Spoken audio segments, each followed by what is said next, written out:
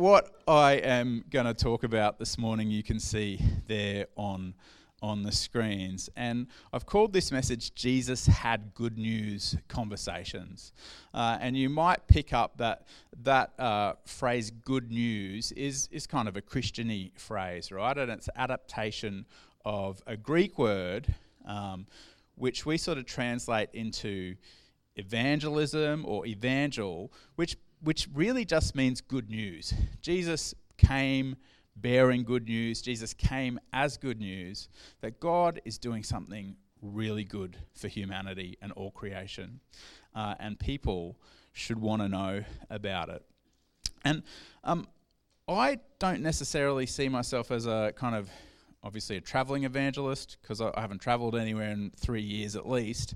But I feel like God has helped me to be able to have kind of deep conversations with people that point them to something bigger. And that has sometimes put me in weird positions. It's had me sort of consoling a book salesman at the QUT bookstore who was crying because of a conversation that we had in the aisles there. It's had me doing the same thing to quite a high-up drug dealer once, quite a tough guy. I found myself in this weird situation of him breaking down because God, I felt, had led me in a conversation with this guy. It also, much to Sherilyn's frustration, means that every Uber driver that we have together, we end up, going full backstory and swapping details and talking about deep things, and it kind of irks Sherilyn because she's like, you have deeper conversations with Uber drivers than you have with me, your wife. But I think for some of us, conversations that go deep kind of come naturally. For others of us, we need to work at it. And as Christians, the message that I am going to sort of give this morning has this idea at the centre of it that conversations are really important. These good news conversations are really important to who we are and what we're about. So strap in, because it's going to be good news. I just came up with that line then. You would never guess it. But we're going to start by having a bit of a look at, I think, a remarkable piece of this happening in public recently. I think this happened about 6 months ago, and we showed this footage in a staff meeting because I think there's something pretty special, you'll agree, when you see this clip. So to set up this clip that Ruben's going to play for us in a minute, it comes from a late night talk show hosted by a well-known talk show host and political satirist in the States called Stephen Colbert. And Stephen Colbert has one of the highest rating late night talk shows in the United States. He's someone who's always been quite public about his faith, and probably manages it in a rare way for someone in the entertainment industry in the United States. He's interviewing, as a part of this talk show that he's doing, he's interviewing a British pop star who you can see on the screen there named Dua Lipa. And Dua Lipa, as far as I know, doesn't really have a faith. She's Albanian, so she's probably got a Muslim background. He's just been chatting to her about the tour that she's on, and they get into this conversation through her saying she's going to start a podcast. So we'll play from there. Thanks, Ruben and Chris. You can subscribe to her newsletter at service95.com. Thanks everyone. I might go back to the PowerPoint if that's all right. Thanks, Ruben. I think when I saw that, I wonder if you had the same experience of this verse coming to mind for you, that we should always be prepared to give an answer to everyone who asks us for the hope that we have, to give a reason for the hope that we have. Now, Stephen Colbert talks in front of people for a living and obviously is deeply formed in his faith. And we might find the way that he was able to answer that I mean, sure, we might answer it theologically slightly differently, one person to another in here, but we might find the way that he was just able to go there, even with the quote, a little bit intimidating. And that's okay. I don't think we all need to be at that level. One of the things that I think is implied by this verse, and one of the things that I think comes through in that little section of an interview that we looked at, is this verse actually presupposes that there's other stuff going on already. Why would someone ask you for the hope that you had unless they knew somehow that you had hope? So they're seeing something in your life, which means that it occurs to them, this person has something that I want. Now, Stephen Colbert has lived, as I said, I think in a rare way, his faith very publicly and in an integrated way. That's something I'm going to talk about in the future. But that sort of positions him so that when that question gets asked, he has a good response. And I think what we see there, and when we see examples like that, in fact, I heard Pastor Clem do something similar in a much more private way recently, where someone who didn't share his faith just asked him about it, and he picked up this good news conversation in such a natural way. The roots of that are actually in some other stuff. And the roots of that are partly in our capacity just to have good conversations with people. Good news conversations are good conversations. Jesus had good conversations with people. I love the story, and it comes up regularly in my life, of Jesus meeting that Samaritan woman at the well, right? And there's so much going on in that story. There's so much politics. She's a woman, he's a man. She's Samaritan, he's a Jew. They have different ways of worshipping God, different ways of seeing the world. And he has this capacity in that story, I'm sure you know it, to go deep with her, doesn't he? I mean, again, maybe a little intimidatingly. But, I think when the gospel writers put these stories down, I wouldn't be surprised if there was a little bit more small talk in between. They just have to kind of cut to the chase. Anyway, he gets to this point of speaking to this woman about some very private and sensitive stuff, doesn't he? About her failed love or sex life, about her reputation in the community. And he ties that in to a hope that she might have in the fact that one day God is going to reveal himself and people are going to worship God in such a way as that so many of the barriers which seem to keep her from the presence of God, which seem to keep her from the center of where God might be outpouring his goodness in society, crumble. Jesus says there's good news in store for you. I think the fact that Jesus cuts straight to the heart of who she is and he can have a good conversation is illustrated in these words that she says when she goes back to the village. And interestingly, she says, "Is this the Messiah?" But the thing that comes through in this quote that's on the screen here is she says, he knew me. He was interested in me and he knew me.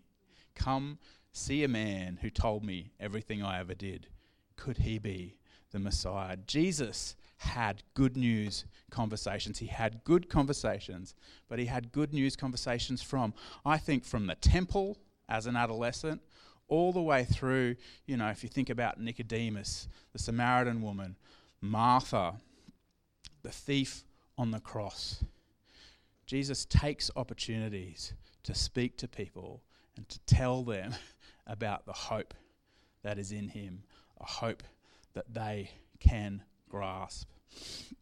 And so I want to take just a little bit of time to talk about that this morning. Chris set a precedent last week. This series is also going to involve some emojis. So there's the cantankerous cat, and there is an oil jar. I was reading a book this week that told the story of a lady. It was quite some time ago when there was this idea. I don't know if people still hold this idea, but you don't hear of it much. This idea that castor oil was like a good thing to put into your body. And this woman had read that not only was castor oil a good thing to put into her body, that it was actually going to be a good thing for her cat.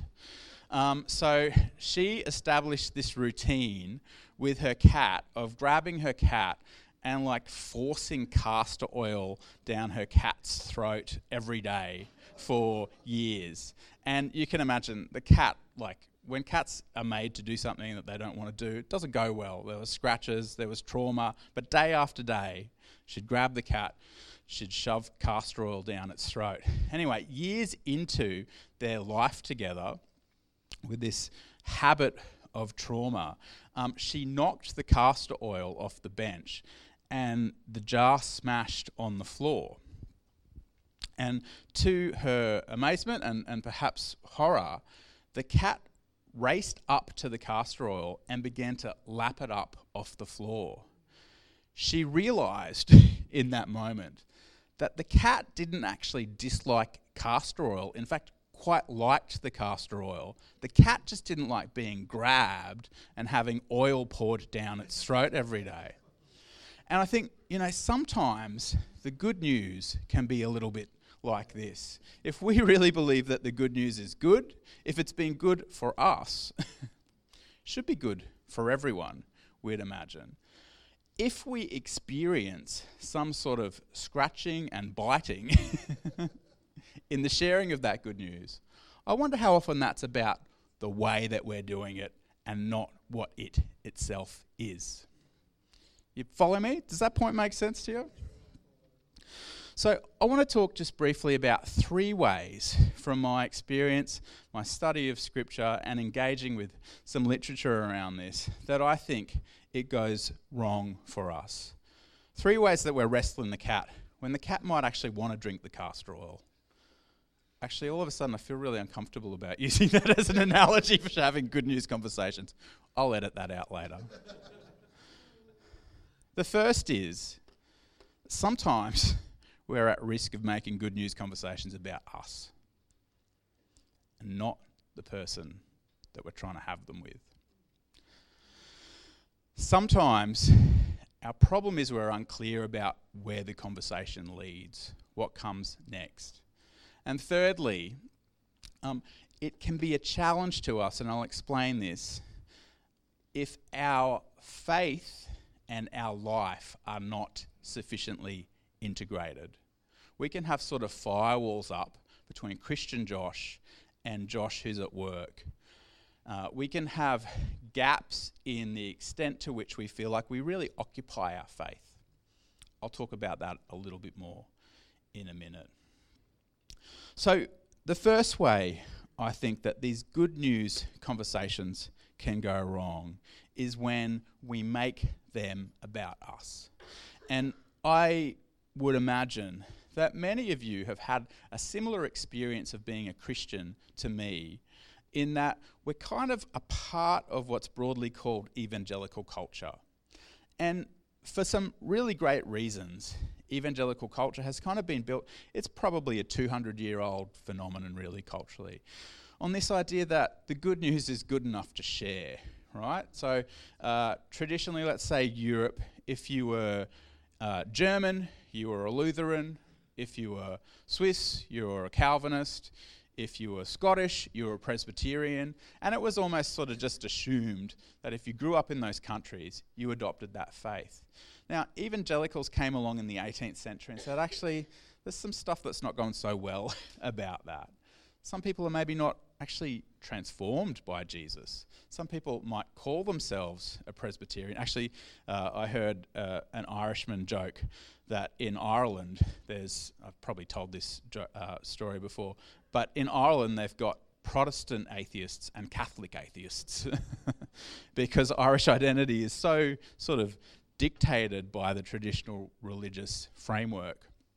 Evangelicals said, that's a problem. That's not really the good news that Jesus had, that you can just call yourself a Presbyterian and everything will be right in your life. No, you have to have a relationship with Jesus. It has to be a faith that you own. Now, while all that's good, sometimes that value has manifested in thinking about having good news conversations or about sharing our faith in Jesus in a way that sort of makes it a box to be ticked, right? I don't know if you've ever been, and please hear me, I'm sort of saying this is the flip side of the coin. I'm not saying these are bad things. But maybe you've been at a church where they've had like a specific drive for a month to one Sunday where you've worked up the guts to invite your neighbour to church, for instance. Or maybe you've heard a sermon that has really just laid on you some guilt about what's happening to your non-Christian neighbour or your non-Christian friend. And has anyone had that at all? So it's the flip side of the coin of evangelicalism, that we believe it's really good news, that we can kind of almost be pressured into, you need to do this thing. It's a task to be done. And there's books, right? There's books about, how to have tricky conversations with non-Christian people, how to, in 5 easy steps, lead your colleague to Jesus. And again, not necessarily bad things, but in my experience, they have often led people, and I'm going to name it, myself included, to kind of be operating out of a sense of guilt or obligation that I need to do this thing. The problem is, this thing that I need to do is not a thing. This thing is a person. This thing is a human being created in the image of God, not a notch to be carved on, my belt because I shared the gospel one more time. Not a box to be ticked. You get the difference, don't you? Because you have been on the end of a conversation where you were a box to be ticked. So dehumanizing, isn't it? Whatever it's about, it's so dehumanizing. Jesus saw people, didn't he? His ministry was all about the fact that he saw people. He saw the Samaritan woman. He saw the man, the thief on the cross. In their time of need, he connected with them as a human being. In fact, he valued them beyond anything else. And the best of Christianity has lived out of this kind of revelation, out of this approach.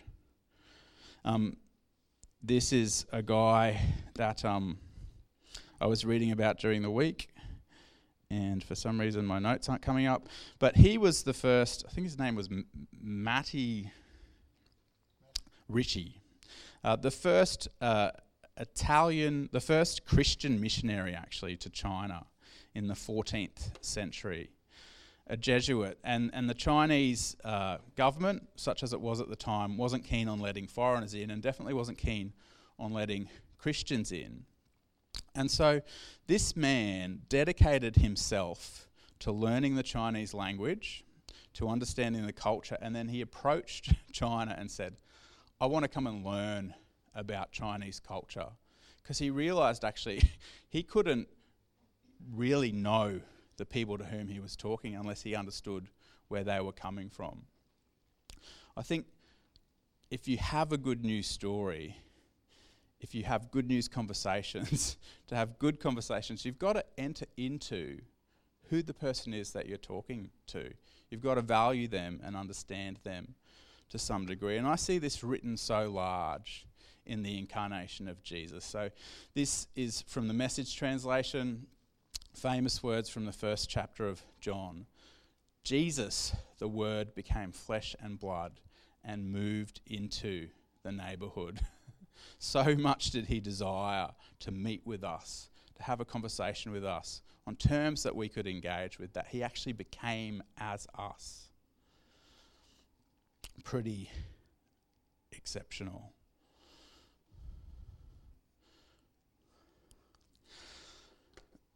Some of you are going to feel like this is something that comes very naturally to you. But for some of us, conversation is a little bit more difficult. I just want to give you a real practical overview of some things that I employ when I'm talking to people. I've found it useful, and I got this from a book, again, I I can't see my notes right now, so I'll send them out with the life group notes during the week. I can't remember the author's name. But she suggests that having good conversations is sort of like a game of table tennis. So you want to serve something up that the other person has a pretty good chance of hitting back to you. You don't want to kind of pull out your Chinese Olympian double spinner straight away until you kind of know where they're at. You want to just pop it over so that you can get something started. And she suggests either begin with a we statement, an it statement, or a they statement. So research suggests that if you can put yourself in the same position as someone, even conceptually, it's easier to actually enter into a conversation with them. So the we thing is, and I've done this from time to time, let's say you're at a conference for work and you're sitting next to someone that you don't know, or you're at the bus stop sitting next to somebody, not a box to be ticked, a human being to be engaged with, to be known. If you can share or point out the fact that you share something from the get-go. So if you've heard something about the speaker at the conference, you could say, I've heard great things about Dr. Misa. We're in for a real treat. Or you could say, aren't we experiencing lovely winter weather today? You're just lobbing something up to start a conversation that someone can paddle back to you.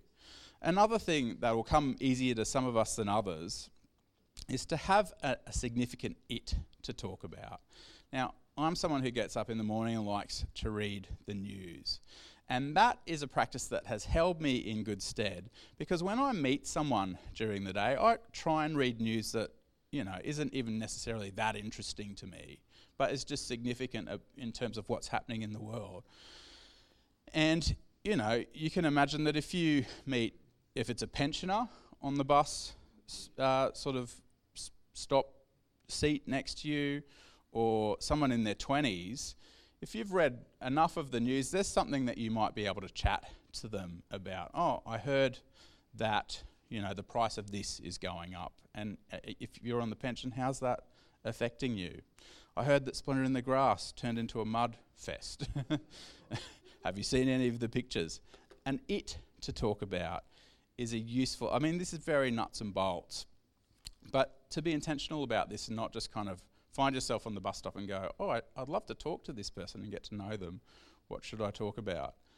And then finally, the they thing, if there is someone in common there. So if you can kind of point to someone that connects the two of you, then that comes in handy as well. That's a good way of serving up something that someone can hit back. If none of that can kind of come to the surface for you, I've found this to be a really great question to begin talking to people with. Rather than saying, what do you do, or what's your job, because that can get you into trouble. You might actually put someone in a position where they have to talk about something that they're not crazy about. To say, how do you spend most of your time, gives people an opportunity either to talk about their job or what they're really passionate about. So just a couple little techniques that I've used that I've found helpful to go, hang on a second, this isn't about me. Because lots of the books that you read, unfortunately, will go, get a person into a conversation about abortion and then prove to them with these 6 steps why your perspective's right, why the Christian perspective's right. Or here's a way that you can kind of almost trick someone into admitting that they need Jesus is another one. Just not engaging a human being that God loves, has, a story, has something to teach you. Really not Christian, not helpful. The second point that can sort of trip us up with this stuff is that we can be unclear about what comes after the conversation. I can see, for the sake of time, I'm going to zip through a little bit. Oh, that emoji didn't translate. That's a church or 2 people kind of in relationship. There we go, that's a bit closer. Newsflash, Jesus didn't have a church to invite people to. I mean, the church is amazing. The church is great. The church provides a great context for what Jesus was really about, and that was about making disciples, right? So keep coming to church by all means. It's a good thing for us to do. But sometimes I think Christians have felt the pressure. If I can just get my friend to the professional Christian, Pastor Graham will know exactly what to say. He's going to knock them off their feet and they'll become a Christian like that. Actually, it's a little less convenient than that. You're to be the discipler. I'm going to skip this for time, but I'll put it in the notes. I was trying to look for a picture of a white Ford Econovan because Pastor Graham used to have one.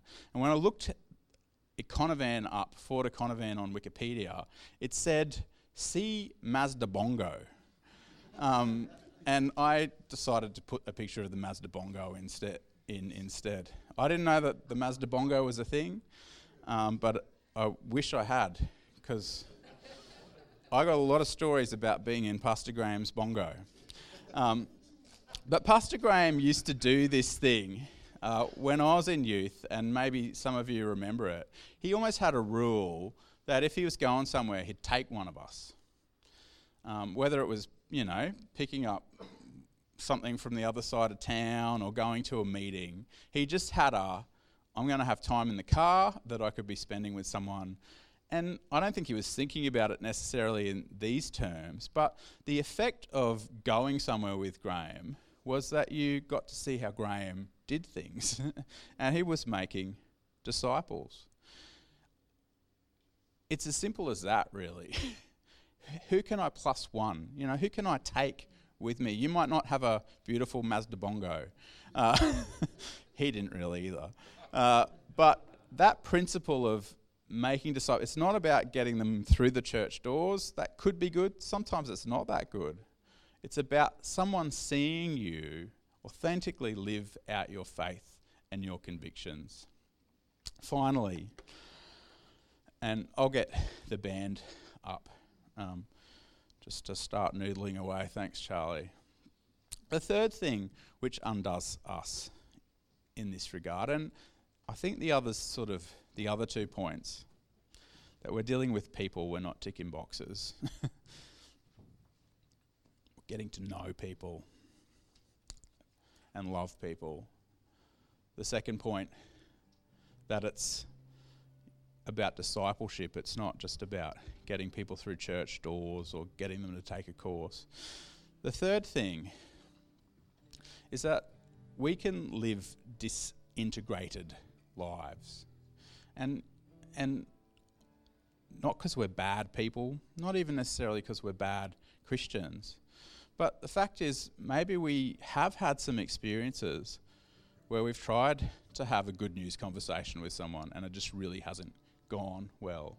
Or we've realised that we've got to keep some of that stuff on the down low at the office, with certain members of our family, certain friends, and so forth. And so we, understandably, though often unfortunately, we do firewall our lives a little bit. We can kind of have Josh, who's at the footy club and has had some bad experiences and so has learned not to talk about Jesus.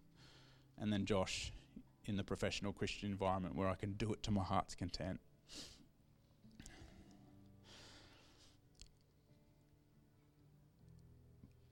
Part of the challenge there, I think, is learning to occupy our faith and be intentional about our faith across the course of our lives. Actually, sometimes the Christian thing to do at the footy club is not bang on too much about Jesus, but to love people and to serve people and be prepared that maybe one day in the course of what you're doing, a bit like Stephen Colbert, it just comes up. Someone asks you, gives you permission, and you tell them about who you are, about how things work for you, about who Jesus is for you.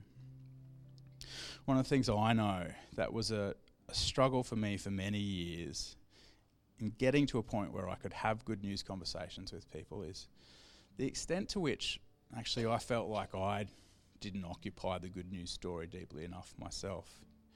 You know, the extent to which maybe I was a little bit of a Sunday Christian, the extent to which, you know, I wasn't living a life that I felt was that appealing to someone else. The extent to which I had these deep convictions about justice, about love, about service, that I wasn't embodying to the degree that I could.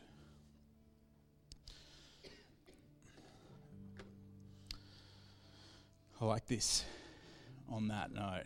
Making disciples of Jesus is the overflow of the delight that we have in being disciples of Jesus. You know, if there is a sense in which you feel like your faith is disintegrated, a sense in which you're like, well, sure, I could take someone with me in my bongo, but would they actually see a Christian when they were with me? The beauty of the good news is that it's actually not about being there already. Jesus simply invites us to begin the journey with him. It's grace, right? It's grace. He says, if you want to follow me, just start following me. We'll sort it out. And sometimes we can kind of go, if I can't give that perfect Stephen Colbert answer, I'm just going to keep my mouth shut. If I can't kind of live as perfect a Christian life as Pastor Graham was when he was driving the bongo, I'm just not going to invite anyone to come ride with me. If you want to follow Jesus, he loves you. He wants to journey with you. Just take a step. It's just about a single step. Could we stand? Because we could all take a step this morning, whether we feel like we're behind in beginning to follow Jesus, or whether we're seasoned campaigners. If we recognize the message of Jesus as good news, we can all take a step forward. Jesus, I thank you that you see us. I thank you that you love us. I thank you that we weren't just a box to be ticked for you, but we were someone that you loved so deeply that you're willing to come and show us. We were someone that you loved so deeply that you're willing even to suffer for us and die for us. And Jesus, I thank you that the life that you invite us into is about so much more than just coming to church for an hour and a half on a Sunday, great as that can be. But Jesus, you invite us into a whole lifestyle rooted in the grace that you've shown us.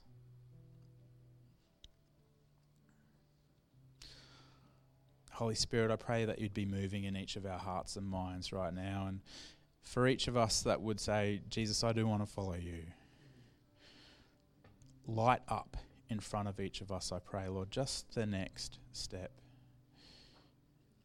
You know, for some of you, you're thinking, actually, I need to put my money where my mouth is with my faith. I'm not serving. I'm not engaged in the world in a way that's doing anything good.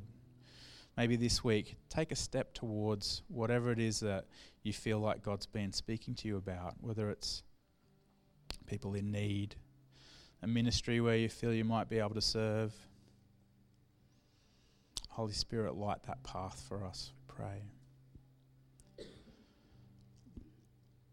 Holy Spirit, help us to take down the firewalls in our lives that disintegrate us.